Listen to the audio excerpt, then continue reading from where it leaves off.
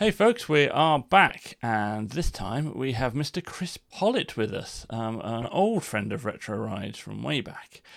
He's done a variety of work in the motoring industry, primarily as a journalist, currently editor at Car and Classic website, and he is also the man behind the rather wonderful Not Too Grand blog.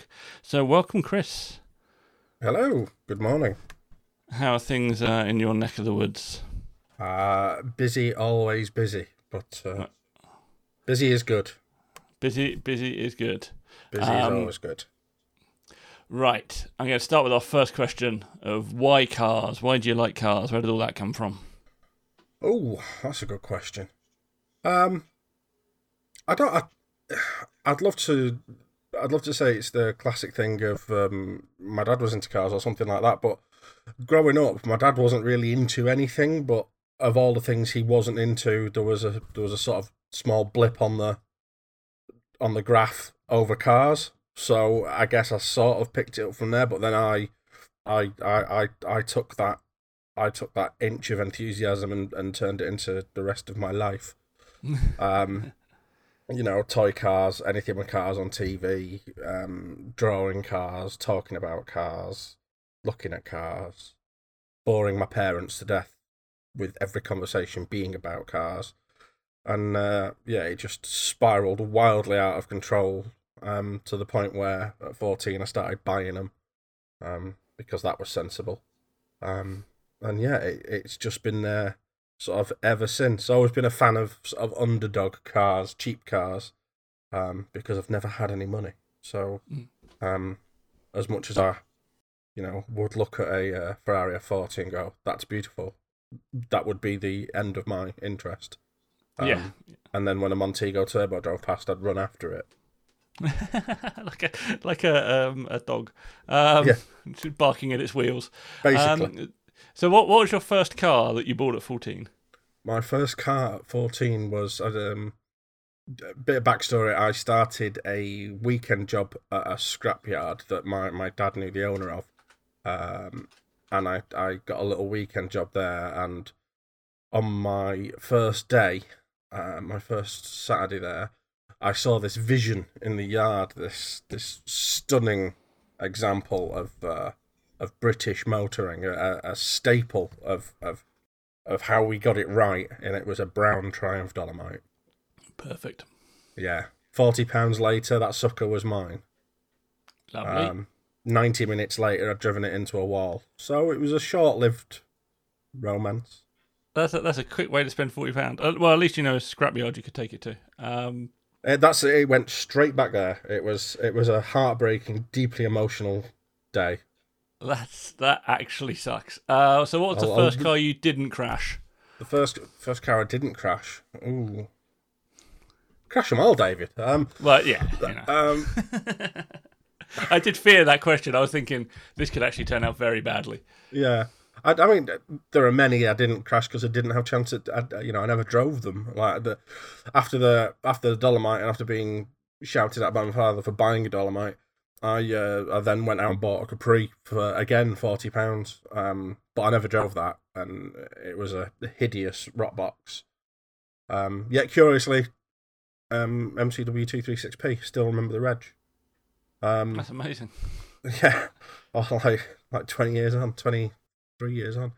I'd liked buying them and just, before passing my test, I liked having them and just tinkering with them and working on them, and I just liked having them. I saw it as a sort of extension of it. It was part of my personality. I felt like I needed them almost, just to sort of validate my constant going on about cars. I had dreams that it would make me incredibly popular at school. That's Chris, he's got all the cars, but it was soon, that's Chris, he has a load of crap cars. First car that I drove was a Mini, because you have to have a Mini. It's the law. I think somewhere in the highway code, I think on page 1 or 2, says you have to have a Mini. Yeah, you have to, and it was suitably terrible. It was your archetypal old car that somebody has given a blow over to make look good for sale, and then it will last 9 minutes. Lovely. So within a week, no hyperbole, not saying this to be entertaining. Genuinely, within a week, the driver's door fell off. And being the ingenious young men we were, me and my best mate Paul, we just opted to weld it back on, ignoring the ergonomic implications of that. So I just got in and out of the passenger side. See, that is the sort of thing you do when you're a youth, and it's fine. It doesn't matter. No. When you're in your 40s and doing something like that, it still doesn't matter, really. It's just cars. Cars are stupid. That was the same car that I was taking my girlfriend home one night, and I heard a smashing of glass, and I just figured it was part of the background noise on my Limp Bizkit CD, because that's what I listened to at the time. I figured it was an oral accoutrement to Fred Durst, and then when I got home, I realised the headlight had fallen out. Oh, nice. It was probably Fred Durst that did it. That guy was a prick. Yeah, he just wants to break stuff. He just wants to break stuff. He told you. He warned you. Yeah, can't take him anywhere. No, he just wanted something to break. And turns out it was your mini headlight. So you are owning a load of pretty nonsense old cars that are all vaguely breaking, as we all vaguely did at some point. And then suddenly you're a car journalist. How does that happen? What's the gap in between? I always wanted to work with cars again, because I saw it as, I guess back then I saw it as a sort of validation of my passions, and thought it's what I should do, it's where I should go.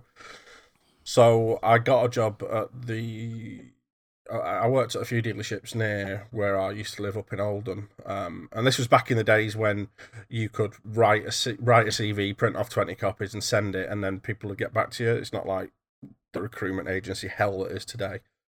So I got sort of work experience things, and then I got jobs, and I worked for Ford for a while for a big dealership in Oldham, and I worked for Nissan, and it was nice. It was nice working with cars. I liked all that, and then I moved to Bristol, and I got another job in a Subaru garage, which I hated because they were just awful people there. Nothing to do with the brand. It was just an awful bunch of people in that garage, and it's gone bust now. So I was right. Whoa. Yay! But when I was Subaru dealership.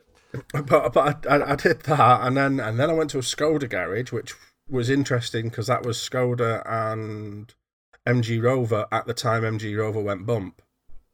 Nice. So we didn't close because we still had Skoda, but we had a lot of MG Rover customers to deal with. So, but the point being, I was there, and I then was talking to some of the people there, and there was this conversation about what I'd really want to do, and I said I'd love to work on car magazines, and it sort of stuck. And I'd grown up reading things like Revs and Practical Classics and sort of very hands-on do-it-yourself magazines. And Classic Ford was another one that I'd been reading, and Retro Ford, which was new at the time. So I applied for work experience on Classic Ford in Bath, and I got it. So I did 2 weeks with them, and then I did 2 weeks with Redline magazine. At the same time, the Classic Ford thing turned into freelance, and then the freelance got me enough work to justify an interview with Retro Ford, and then I ended up working for Retro Ford, and that was sort of my into journalism, if you will. That's lovely. That's wonderful stuff. So I've actually got a question from Ian Seabrook from that there Hubnut. As I'm chaining questions through these podcasts, and he said, "Can you remember your first feature that you had published and the feeling at the time?"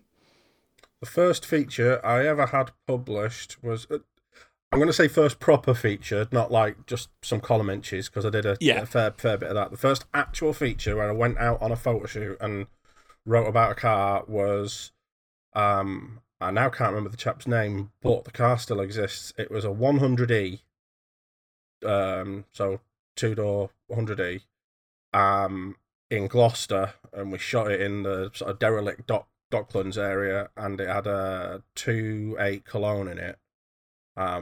but it was a really well engineered bit of kit, and it was shot by a chap called Simon Dodd, who's not with us anymore, unfortunately. Oh, that's But I remember it vividly. I remember watching the shoot unfold and how it happened, and yeah, it was mad to be there. It was a proper sort of, oh my god, this is happening kind of thing. yeah. And then to see it in a magazine was incredible, because again, that's a sort of like, holy crap, I've done it kind of moment. But then to read it and see that Steve Phillips and Gareth Charlton, who were on the mag at the time, hadn't changed my words all that much. That was a sort of, I might actually be all right at this. I can do this job. Yeah, I mean, it's always learning. It's, you know, I've been doing it for 15 years now or whatever, and, you know, I don't take any shame in saying I still have the dictionary app on my phone. If I hear a word that I've never heard before, I'm like, what's that word? How can I use it? It's always learning. You've always got to be evolving. That's how you stay relevant. Yeah, I think so. There's always a thing where occasionally you'll just read somebody else's stuff and you're like, oh, okay, that's written like that. I can not necessarily rip it off, but like that's kind of inspiring to try something like that. Maybe I think that's like, even when you've been doing it for a very long time. Not that I have, but I occasionally dip my toe. You've got to keep going and keep trying new things. It maintains your enthusiasm for it as well. Yeah, I think you're very right, and I kind of think that it's one of those things in journalism that or writing in all sorts that you can keep up as well. It's not that you become an absolute master. I think you're always learning, a bit like, you know, any art kind of creative thing. Yeah. You would have to be an exceptionally arrogant person to say you knew everything about writing. You met some journalists, right? Yeah, it's it's not possible. There's always new ways of explaining things and telling stories, and I once wrote a story from the point of view of the car. Nice, I like that. Which was an Anglia 105E for Retro Ford, and I still remember that vividly, because I started writing it, and my brain's like, "What are you doing, man?" And it's like, "No, I'm in it now. Go, keep going." I'm doing it. Did they publish that? They did, yeah. Amazing, because I know that some magazines, like, you'll write something and they'll be like, I like it, but I'm not sure the readers are going to appreciate what you've done here. And you're like, okay, I can see that. That's awesome. That's an awesome idea. I love it. So somewhere along the line, in the time that I've known you, Not Too Grand came up. Yes. And where did that idea come from? Because it's an exceptionally good idea. And like, how did you start? Like, how did you launch it? And, you know, what pushed you over that particular cliff edge? It was a two-pronged thing that started it off. First of all, the sort of basis for it is and as you'll know, because you've met many motoring journalists, I don't have any money and never have had. But there is a disparity that between not having any money and not wanting nice things, and outside eyes think that to have no money means to be poor. And just because we've got no money doesn't mean we want to project that. So Not Too Grand was something I set up because I'm constantly looking at cheap cars, and it's like, you know, you can get a cheap car, you can get a car for not a lot of money, but you can still have something that you can park on your driveway, and the neighbours will go, "Oh, what's he got?" You know, you can still have a nice, fully loaded car. It'll just be a bit older. You know, you don't have to buy a knackered Mondeo. I'd have a knackered Mondeo every day of the week. But you know, you don't have to have some awful rust bucket, and that was what Not Too Grand was set up for, to sort of sing the praises of, you know, look at what you can get. It's that kind of thing. And the other reason I set it up was I was working on Retro Ford at the time, and also Performance Ford, and this is where a load of people turn off. I was sick of Mark 1 Escorts and RS Turbos. Yep. I needed I needed to write about something else. I was losing my enthusiasm for writing because I was writing about the same cars. And there's only so many times you can write about a Mark 1 Escort that's got a Burton Power engine or a Harris engine, and it's on 13-inch steels, lowered, South London look, or it's got bubble arches and it's a rally car. And with the newer stuff, every Focus ST was AirTech intercooler, IBAC lowering springs, Oz Superleggera's, Bluefin remap, every one of them. And I just needed something to sort of zhuzh me up and make me enthusiastic about writing again. So that's where Not Too Grand came about, because I was my own boss. And I could write about what I want, however I wanted to write. And it just started off as a little blog. It was on Blogger, I think.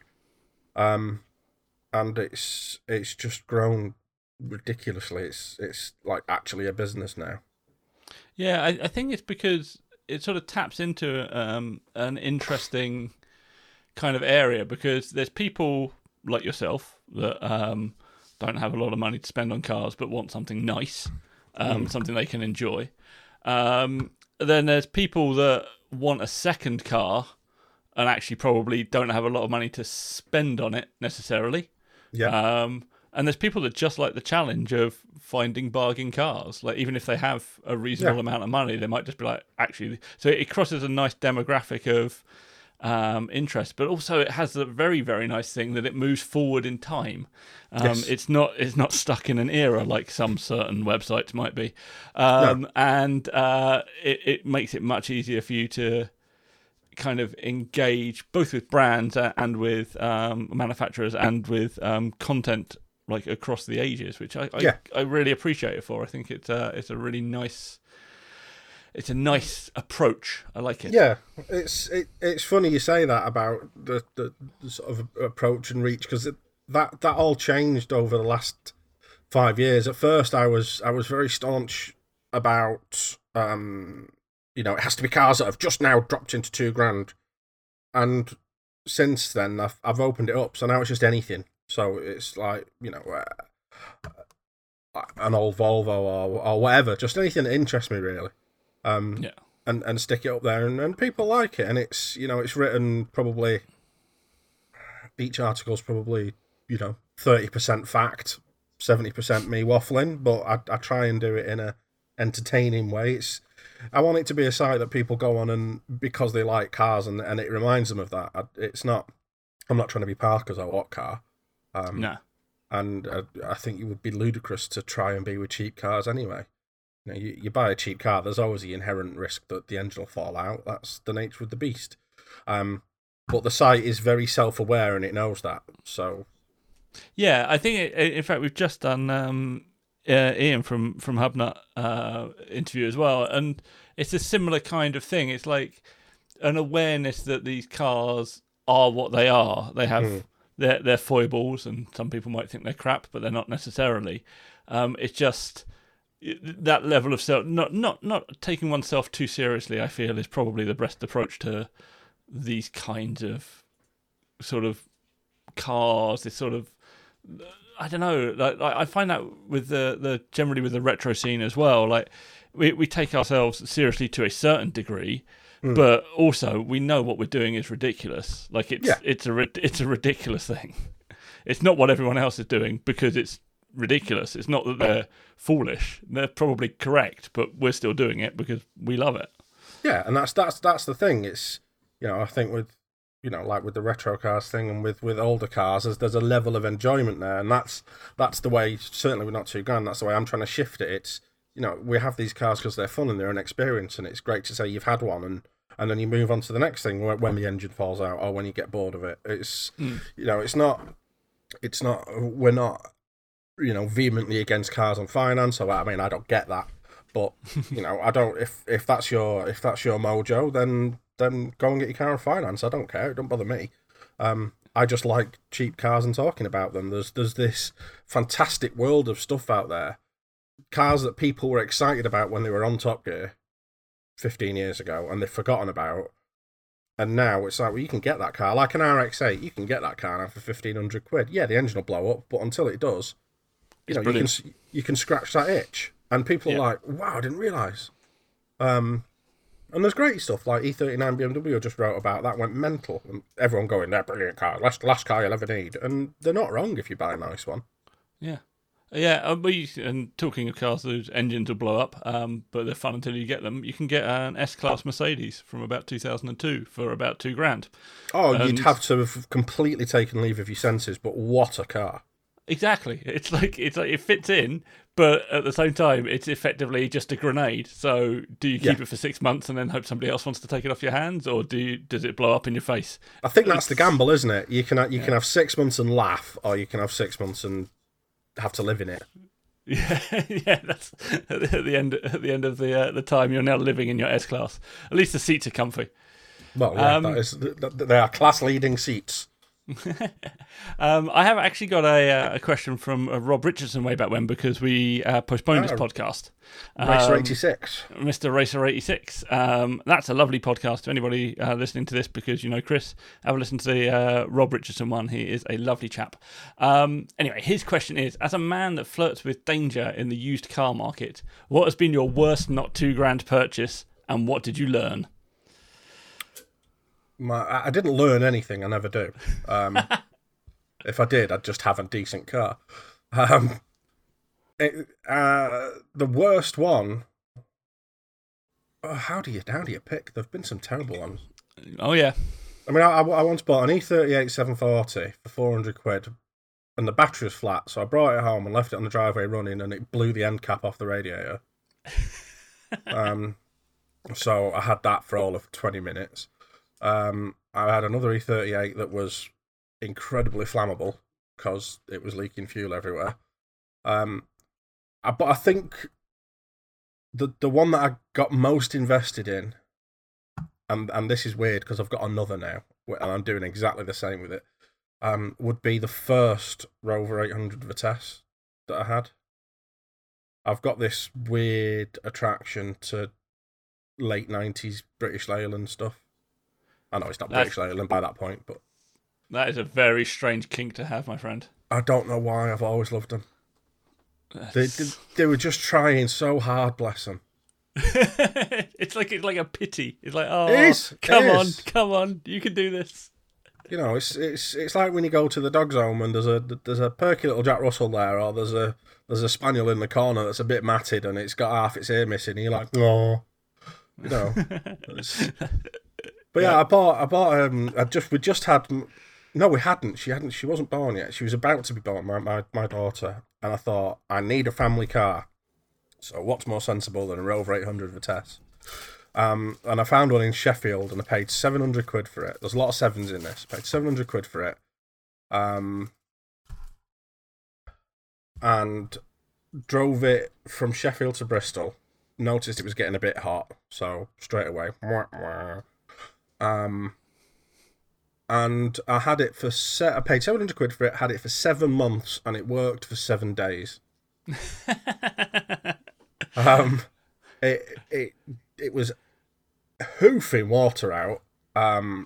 Not the head gasket, before anyone says, because T-Series isn't a head gasket. But I cooked it because I ignored it, so then it did need a head gasket. So then I got it into work. This is when I worked at the MG Rover place, and they put a new head gasket on it, and I spent about £450 on it. Did it again, and I took it out for a test drive, and it blew the head gasket again. So then I stuck it around the side of my house, and it sat there forever, and I sold it to some banger racers for £200. That's and I get the second part of the question of what did you learn? Clearly nothing, because you have another, and I have another experiences. I have another, and if you took the number plates off, they could be the same car, same colour, same spec, same everything. Weirdly, the one I've got now, which is a V plate 99 Vitesse Sport, the one I've got now, I've got a photograph of the one I've got now with the one I used to have, because the one I've got now used to live around the corner from me. An old guy had it. So that's why I bought it when I saw it on eBay, because I thought, an old guy's had it. He's had it at least 10, 15 years. He's going to have looked after it, and little did I know, he did not look after it. Turns out old guys are not to be trusted. If only the world knew. Yeah, old guys are not to be trusted, and old guys are filthy creatures, and I don't mean that in the rubbing your thighs kind of way. I mean literally dirty, because that car was hanging like the missus wouldn't get in it. Oh my lord! And when I took all the seats out, it was just. I don't. Oh, that sounds just horrific. I've yet to have that experience with a car, and I look forward to never having it. Everybody thinks COVID was a man in China eating a bat. It wasn't. It was me cleaning the interior on that 800. I knew you were to blame. It's ground zero in Bristol. That's where it was. Yeah. I mean, it's nice now, but it was vile. Did you take that to people to sort out for you, or did you have to do that all yourself?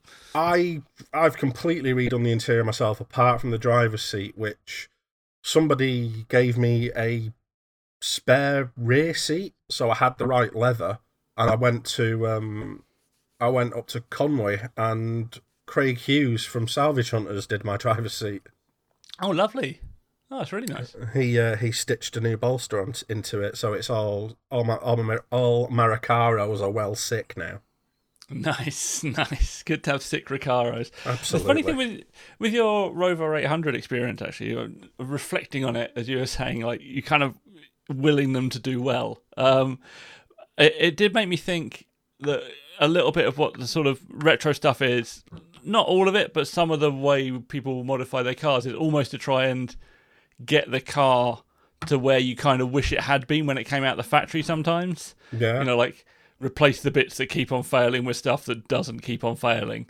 Maybe like hot up the engine a little bit and make it handle a little bit better. Like I really like that sort of approach sometimes. Like it doesn't have to be massive projects with engine swaps and all that kind of things, but just particularly with British cars, just sort of fixing up where they were cutting corners and doing things a little bit wrong, because good old British cars. Yeah, there's a lot to be done there, and I like that approach. I like any approach with cars. I think cars are they're a canvas on which you can sort of express yourself wildly, and I like that. But yeah, I also subscribe to the, as you say, the improving it. And you know, you take a car that was built in '95. You know, a lot's happened since then, and you can buy parts and upgrades and stuff, and you can refine that car, which is quite a nice thing to do. You don't have to go full resto mod, but it's. I don't think there's anything wrong with bringing a car up to be a bit more modern and a bit fresher. Yeah, I think particularly if you want to actually use it, you know, it's nice to have a museum piece if you're, you know, just occasionally going to the odd show to show people this is what a 1985 Alfa Sud looked like. Did they do Alfa Suds in 85? Anyway. And then that's fine. But like if you were trying to daily that and keep it alive, then it's possible you might want to make it a little bit more usable and less Alfa Romeo in its breaking downness. And you're talking of breaking down, what's the most stuck you've got in a car? Again, because you flirt with danger with your cars. The most stuck I've got in a car? Like the furthest from home without any method of getting back, that kind of thing. Or have you been fairly sensible your entire life and had the AA and such like? Oh, no. No, I wouldn't have thought It's only in my recent days that I have bothered with a green flag membership, because I'm too old and impatient now. So I just shout at things and then start crying. So it's better if I just have a breakdown firm.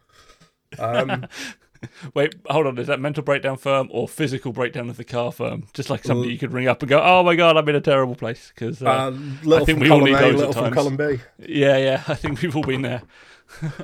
But what have I done? I did. I think the furthest, and these weren't cars that were mine. This is back when I worked on Retro Ford magazine. We did a story to celebrate an anniversary. I think it was 50 years of the Anglia and 40 years of the Capri. So my boss decided we would take Ford Heritage, their Anglia 105e and their Capri 280, and drive them to Switzerland for some reason. So we did that.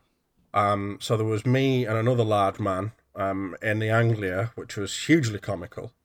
But it's all right because we had pork pies and Red Bull, so we were set. and my boss went off in the Capri. So we're somewhere in France, and I'm emptying all the cans of Red Bull out of the Anglia into the bin, and for some bizarre reason, at French services, you look in the bin at the French services, and it's like one of those pictures that you see of a sinkhole, like you'll see in Mexico somewhere, that's like 400 foot deep. It doesn't translate to what it looks like from the outside. It's just this huge like hole, and me being an idiot, I threw all the cans in there, but I also threw the keys in there. Oh, nice. And bear in mind, this isn't my car. This is Ford's car. And also, being an Anglia, the key was about as big as your thumbnail. So I had to go full A-team. The good thing about French service stations is they're generally well stocked. So I had to go full A-team, and I bought an airline, a magnet, and some gaffer tape, and I managed to fish it out of the bin. Amazing. Absolutely amazing. And then on the same trip, we got to Switzerland, and the Capri started leaking water, and it turns out the water pump was failing. And we're like, well, this is bad, because we're in Switzerland. And the guy we'd gone over to meet, who had an Anglia and some other old Ford guys, he phones up this Euro car parts equivalent, and they just have a water pump on the shelf for a 2.8 Cologne. So we go down and get it, and then it's just this massive debacle of being lost in translation, and we ended up in this random Swiss man's garage who didn't speak a word of English, and him and his wife are just offering us ham and cheese while we're trying to fix this water pump. And we don't have a viscous fan spanner, so we're fighting desperately with it, but we got it done, and we put this new water pump on it, and it was fine, and it got home. But it was just the most bizarre. That's superb. It was bizarre that they had one in stock, and it was just where we were fitting it in this man's garage. If you walked out of the garage, it looked like you were on the front of a Swiss packet of chocolate. It was that kind of backdrop. It was just really weird. I love it. That is the sort of experience you can only have when you break down in a car somewhere foreign. And just periodically being offered ham and cheese. What more could you want? Oh, ham and cheese at any given opportunity. Ham, cheese, and viscous fans. Brilliant. It's got to be the name of your autobiography. Right, what car surprised you the most? Oh. And I mean in a good way, not a wheel suddenly fell off. Although that reminds me, we do need to come and talk to you about your car where the steering wheel would come off. I will make a note. But yes, what surprised you the most in a good way? I worked for a magazine called Mog for a few years, which was for Morgans. The magazine. And obviously I got to drive pretty much every Morgan. And they were surprising in a good way. I mean, you'll remember I turned up to the gathering one year in a £150,000 Aero coupe. Yes, you did. It was really nice. Which was what an absolutely lunatic machine. Morgan is a weird place. Like when you go to the factory, there's you walk around, and when the tea bell goes, all the tools drop, and they all run for a brew. And you walk around, and in the back of one workshop, there's just a man in his pants hitting a bit of metal with a wooden mallet, and he just looks slightly unhinged. It's a really weird place. Is he employed by the company, or is he just there? Everyone's too afraid to ask. Okay. He's been there too long now. It's a weird little trapped in place time, but the cars they knock out. You've got the Plus 4 and the 4.4s, which are very traditional and still great fun. Bit bump steery, but great fun. And then you've got the V6 stuff. Me and Bruce Holder took a V6, which is like all the power, but still a ladder chassis, still a steel ladder chassis. We took one to Ireland and back, and you fall in love with them. They're just really, really surprising. And the aero cars with the aluminium sort of bonded chassis and all that, they're just staggering. they take a bit of mastering because you've got no computers or anything to protect you. It's very much man and machine. But they're just huge amounts of fun, and I don't think people realise how impressive those aero cars are.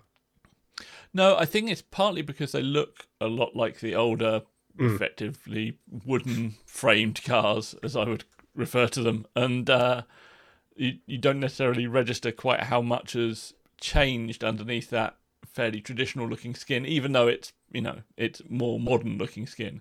It's not the car it once was. The car it once was is still very nice, but those aero cars are something else. And the other car as well is a 3-wheeler, which is just like nothing else. Yeah, if you're ever presented with the opportunity to drive one, drive one. They look like fun because they're bonkers. It's just the noise, the smells, it's such a cliche word for a motoring journalist, but it is the most visceral thing you can drive. It's it's one step removed from a motorbike as far as I can tell, but yeah, well, it's a V-twin engine, yeah, wonderful things. So let's have a look here. Right now, you've had a lot of cars. We know this. We will come on to your insane steering wheel thing in a minute, but you also write about a lot of cars, and your whole blog is around these sort of cars that are relatively inexpensive at the moment. What manufacturer consistently seems to give you more bang for your buck than you were expecting? Oh, that's a good question. When you say a bang for buck, are we talking within the remit of not $2,000 or? Yeah, I'd say you could go a little bit up on that if you want to, but we're not like saying you were surprised by how good a £90,000 car was, because it's still quite expensive. But somewhere under sort of 5 or 6, and you're laughing. I think there's 3. Ford is always a good one. I could have a website just about Ford, because it's a numbers game. They make so many of them, they soon get cheap, and you can go out and buy something fully loaded, all the bells and whistles, for not a lot of money. BMW were the same, because they make so many cars that they just end up cheap. E39, E38, you can even get E65s for $4,000. Like, go up to 5 or something, you can get a V12 one. It's like, that's lunacy. And it's got all the bells and whistles. And controversially, MG. Because you look at the ZS V6, the ZT Touring, head gasket jokes aside, the MGF and the MGTF were brilliant little cars before they started overheating. And they filled them with leather and alloy wheels and all the tricks and all the bells and whistles, and they're generally enthusiast owned, so they're not hammered by the time you get to buy one.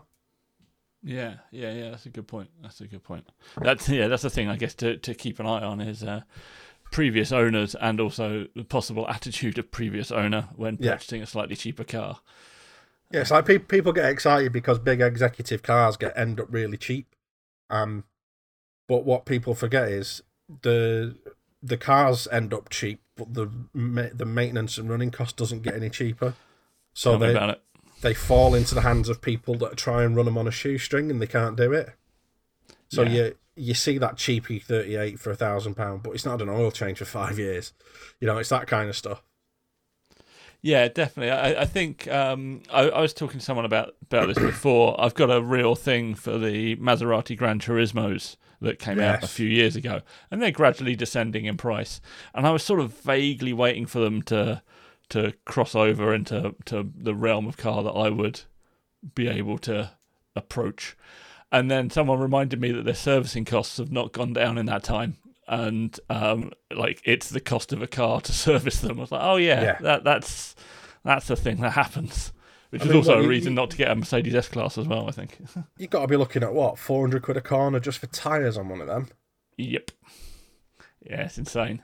It's I one day maybe when I've lost my mind, I'll actually buy a Maserati. But, that's how you need to go. No, you need to go and get me checked up. You'll be the man in the Maserati running a set of Linglongs. just like running it on steels because one of the alloys cracked and I can't afford to. Just like 16-inch steels all round on Linglongs. Perfect. Set of Linglongs and it's fill up with 1030 from Asda. Yeah, that's it. Brilliant. That's me. That'll keep the engine going. So actually, probably in a fairly nice segue. What are you unlikely to dip your toe into again, car-wise? Although you're a glutton for punishment, so I don't expect a reasonable answer from you. No, it all depends what comes up at a time when I've got a bit of disposable income. I generally have the mantra of I won't own the same car twice, because there's so much stuff out there. But there are things like I've had an E39, but it wasn't very good, and I didn't have it very long, so I'd quite like to experience a nice one. And I'd quite like to experience another E38. But other than that, I generally wouldn't have anything I've had before. Because I like to have new things and new experiences and new failures. Well, yeah.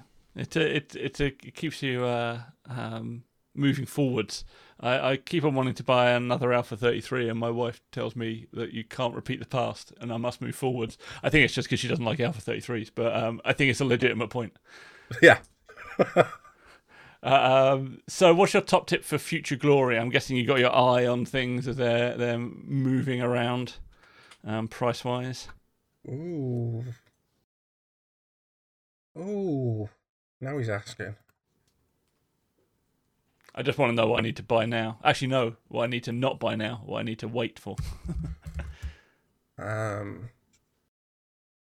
Oh, so you want things that are coming down? Yeah, I guess so. Something that, or something that people haven't quite clued onto yet. Maybe it's already in the right price point, but they're not quite there yet in the public eye. I write a thing for my actual job at Car and Classic, which is called The Time Is Now, and it's about cars that are sort of at the bottom of their depreciation curve. So some of the things I've written about in there most recently was the Alfa Romeo 166, because there's so few of them. And I think if you get a V6 one and look after it, they are going to go up. So there's that early TTs, Audi TTs. I think getting an early, clean, unmodified one, they're going to be sought after. Ford Puma's a definite. That's another. Ian talked about that last week, as far as this podcast is concerned. Just how good a car that is as well, which I never knew. I never knew that was a sort of a good car, quote unquote. Yeah, amazing to drive, great to look at, loads of support for them, and they're absolutely bargain basement in a minute. They're 3-figure cars, and soon there'll be very few left, and people will start paying a premium for them. They're of that era, aren't they? The sort of late 90s, you can still work on it yourself era. Yeah, I think it's the post 2000 OBD2 everything. That's what will kill enthusiast cars, because they're harder to work on, because it's not nuts and bolts. You've got to fight a digital readout somewhere. Whereas the Puma is of that last era where it's still nuts and bolts and spanners, and you can do it yourself on your driveway. And it's just a cheeky, fun little car. And they suffered badly from rust, and they also suffered badly from being modified by people called Gary. So keeping a nice stock one on the cabbage shredder alloys, and that's still got the original billet gear knob and all that. It's they'll start going up in value. That's I think they're also one of those cars that, I mean, if people, I'm not big on car investment as such, but if people are looking to invest, you kind of have to look at what people wanted when they got their first car, if you see what I mean. Like if they could have afforded it, they'd have got that, or they'd want like the GTI version of their first car or whatever. So yeah, I think that's a good tip. It's not always Ferraris. It's, sometimes it's Ford Pumas. The hot hatch stuff, you see it all the time. A couple of years ago, we had that Series 1 RS Turbo, which, to be fair, it was an unrestored Survivor car, and it was mint. And that went for £62,000, and three-door RS Cosworth Sierras are doing £100,000 at auction now. That's insane. Things are going mad. It's the stuff people at 17 wanted but couldn't have, and now at 35, 40 with a bit of disposable can buy, and they're fighting themselves for it. So Calibras, Astra GTEs, Golf GTIs, Golf VR6s, it's all that stuff they want an original one, they want one that's not been modified, they want one that's low miles. There's a company in Bristol called UKD Auto, and they're very good at what they do, and I'm not affiliated with them in any way, but just as an example, they sell Mark II Golf GTIs for, into 5 figures, and they don't hang around. No, that's the market is there for them. I think that like you often see people kind of scoff at the price of some of these cars, but they sell. So there is a market for really nicely turned out, probably highly original cars. Yeah, but and we can see it with Car and Classic. We have a sort of back end on it, and it's got all the data from 15 years of this site being there, and it's got. I mean, it's not exact, but it's close enough, and it's all the pricing data of cars that have been reported as sold and this, that, and the other. And you can see the sort of rise and fall of some cars, and you can see which way they're going, or which way you can look historically and see how a car performed 10 years ago and what's happened to it since. And it's always the ones you don't suspect. It's fun to take the mick out of Maestros, but you put a Maestro Turbo up now, and you can ask what you want for it. Yeah, because it's that nostalgia thing. Yeah, the people sort of buying that are that even older generation that have got more disposable income than sort of those just hitting middle age and wanting a second car that they had when they were or would have liked to have had when they were 17, I guess. Yeah, that's sort of super. And I'm wondering whether or not there is a world in which things like Gran Turismo will influence the desirable cars, because people may not have necessarily had them or known someone that had one as they were a kid playing games, or even as a youth playing games, but like there's still that connection in their brain to like a Mazda Demio, because I was just about to mention the Demio. You put a picture of a Demio on social and someone will go Gran Turismo. Yeah, because it was one of the first cars you could buy, that and the Mark III Supra. Yeah. Or the Primera. It's interesting. I think that there's going to be a weird generational shift, perhaps, but I don't know which way it will go. Like what will come out of it? Whether or not it would just be those halo cars that were the ones that they really, really wanted. So like the top end Supras and all of that kind of stuff that were in the game, or whether or not there will be a connection to the sort of bog standard commuter models that you could buy at the beginning of the game. Time will tell, I am sure. Yeah, I hope for the latter, because I think Gran Turismo was a great school of the weird. Yeah, it really was. Some very strange cars in there. I love it. And and on that note, I would, and I'm sure you will too, because I know you're partial to it. But just sort of semi-related, I would always encourage people to go and have a look on Yahoo Auctions. Oh yeah. Because there's this world of cars in Japan that you never knew existed. Yeah. Just these weird, wonderful little... And you look at me like, I need that. Yeah. So I want that. I mean, I sort of surfed around in Japanese cars for the last sort of 15 years, and I'm still finding stuff I'd never heard about. I don't understand. Like, A, who decided to make that car, because it's very strange, and B, why I'd never heard of it before, and now there's 4 of them for sale. And it's very strange. That's great, and I definitely want one. Is there anything you're waiting to hit a sort of a Chris Pollitt price point at the moment stuff you're watching descend in price and thinking one day that's going to be mine? It's not that it's not that I want it to be mine, but I'm quite looking forward to writing about things like the Focus ST, because that's going to dip. It's nearly there. But weirdly, I'm quite happy with the stock I've got at the minute. I'm not after another car, so lovely. It's a weird position for me. There's a fourth car waiting in the wings, but that will be an addition, not a replacement. Nice. Which is a Maestro race car, because that's sensible. Yeah, of course. Like, why wouldn't you have a Maestro race car? Yeah, but when it's really cheap, you have to say yes. That's the law. Yeah, I will take that off of your hands. So you got another sort of 10-15 minutes of this. So I want to make sure that you tell the listeners about. And all I have in my head is the insane American car that you had. I can't even remember what it was. Was it a Nova, possibly? It was a 73 Oldsmobile Cutlass Supreme. It's literally the worst car I've ever seen in my life, but I love it. Please tell us about it. Ugh, awful car. awful death on wheels. What happened there? I was working for Vauxhall at the time. I was selling cars, and I had a good month, and I had some commission. So I was like, I'm going to buy a car, because that's sensible. Could have paid debts or things like that, but no, I'll buy a car. So I went on eBay, and I saw this Oldsmobile, and it was big and black, and it was on staggered slot mags with white tyre lettering.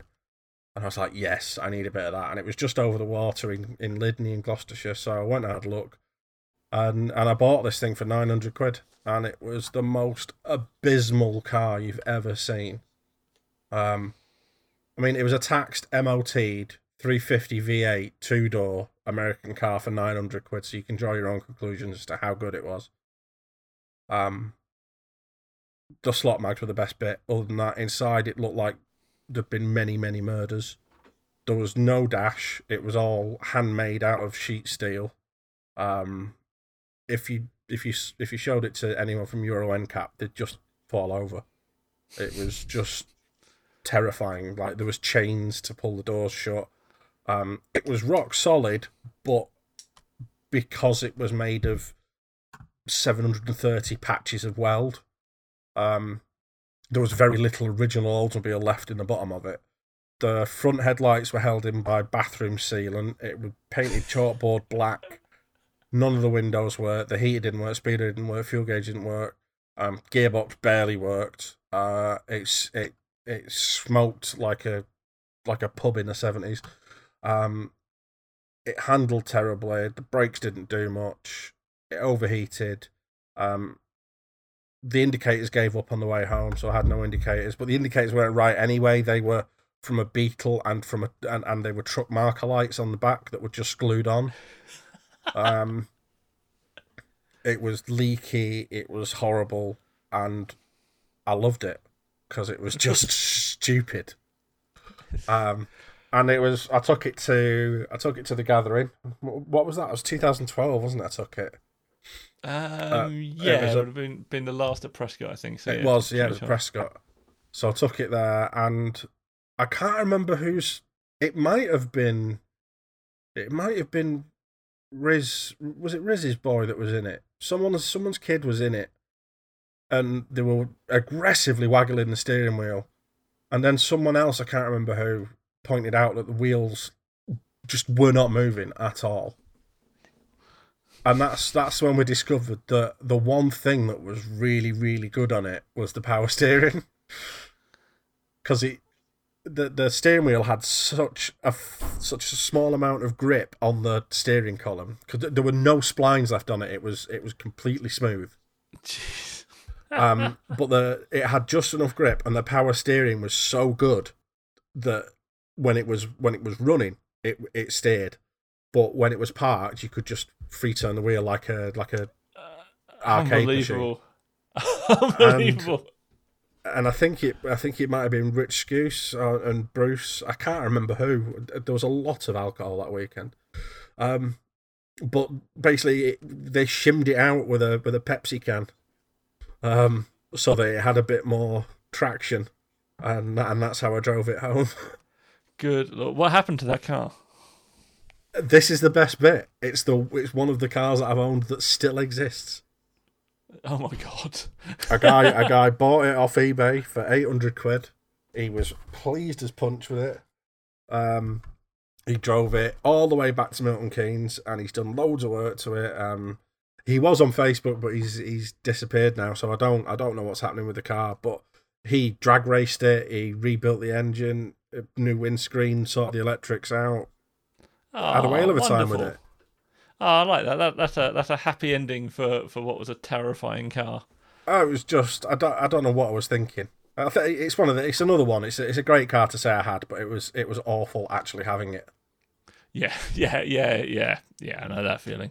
So I was one of my stock kind of questions is always, what's the scariest car you've been in? And I'm not going to be presumptuous and say that was it, but was that it? Was that the scariest car you've been in? I suppose somebody else's car could be worse. No, that wasn't it. That would, because you knew that was just terrifying by way of existing.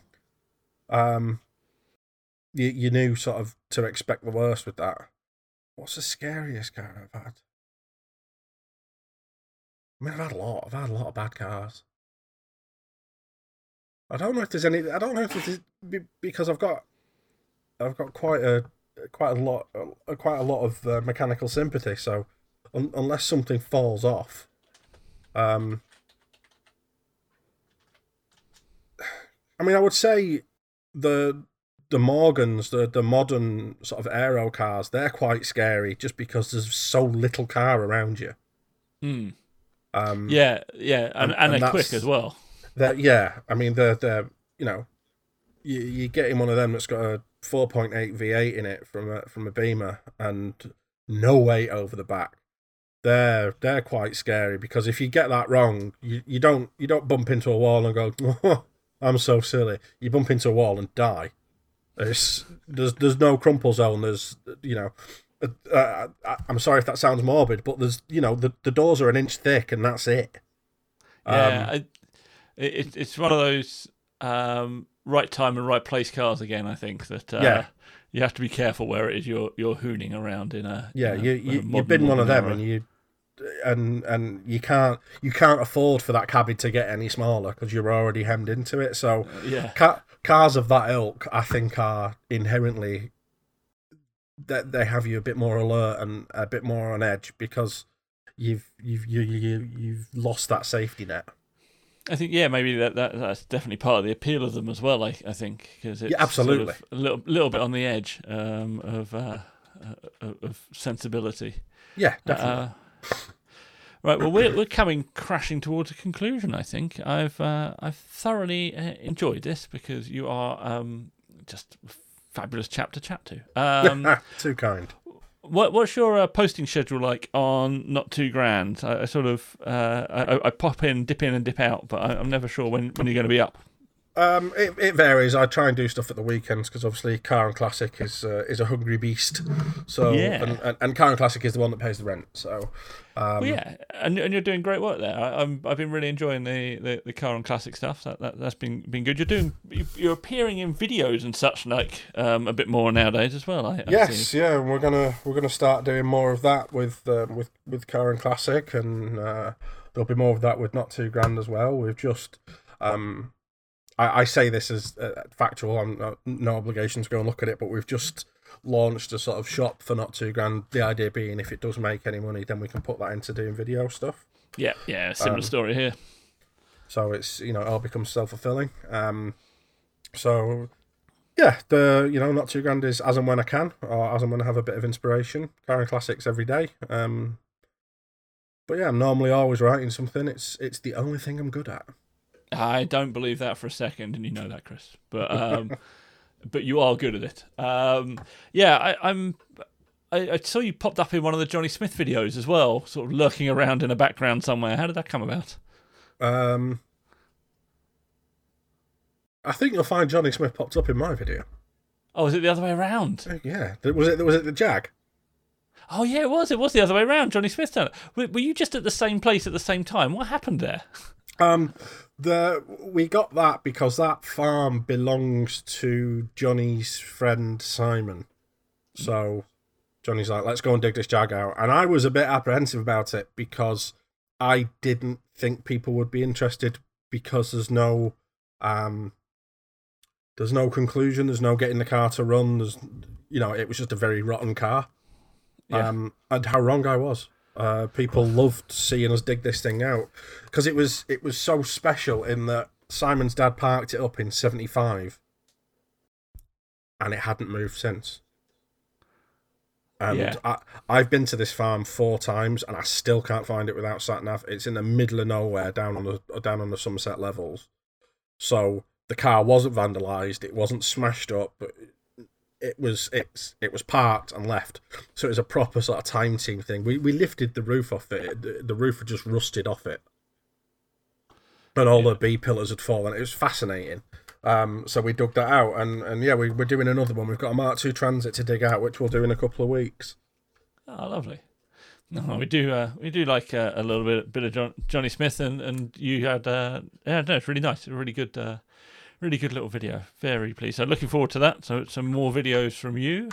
In the meantime, we can find you making Car and Classic an even better place than it already is, and not too grand as and when you can.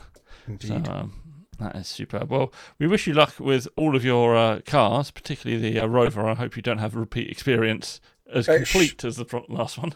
It's coming back from the garage next week. It should be done today, so I have high hopes. Fingers crossed for everything. Yes, thank you for your time. We know you are a crazy busy man, so we are thankful for taking some time out to talk to us. No, thank you for having me. It's been a pleasure.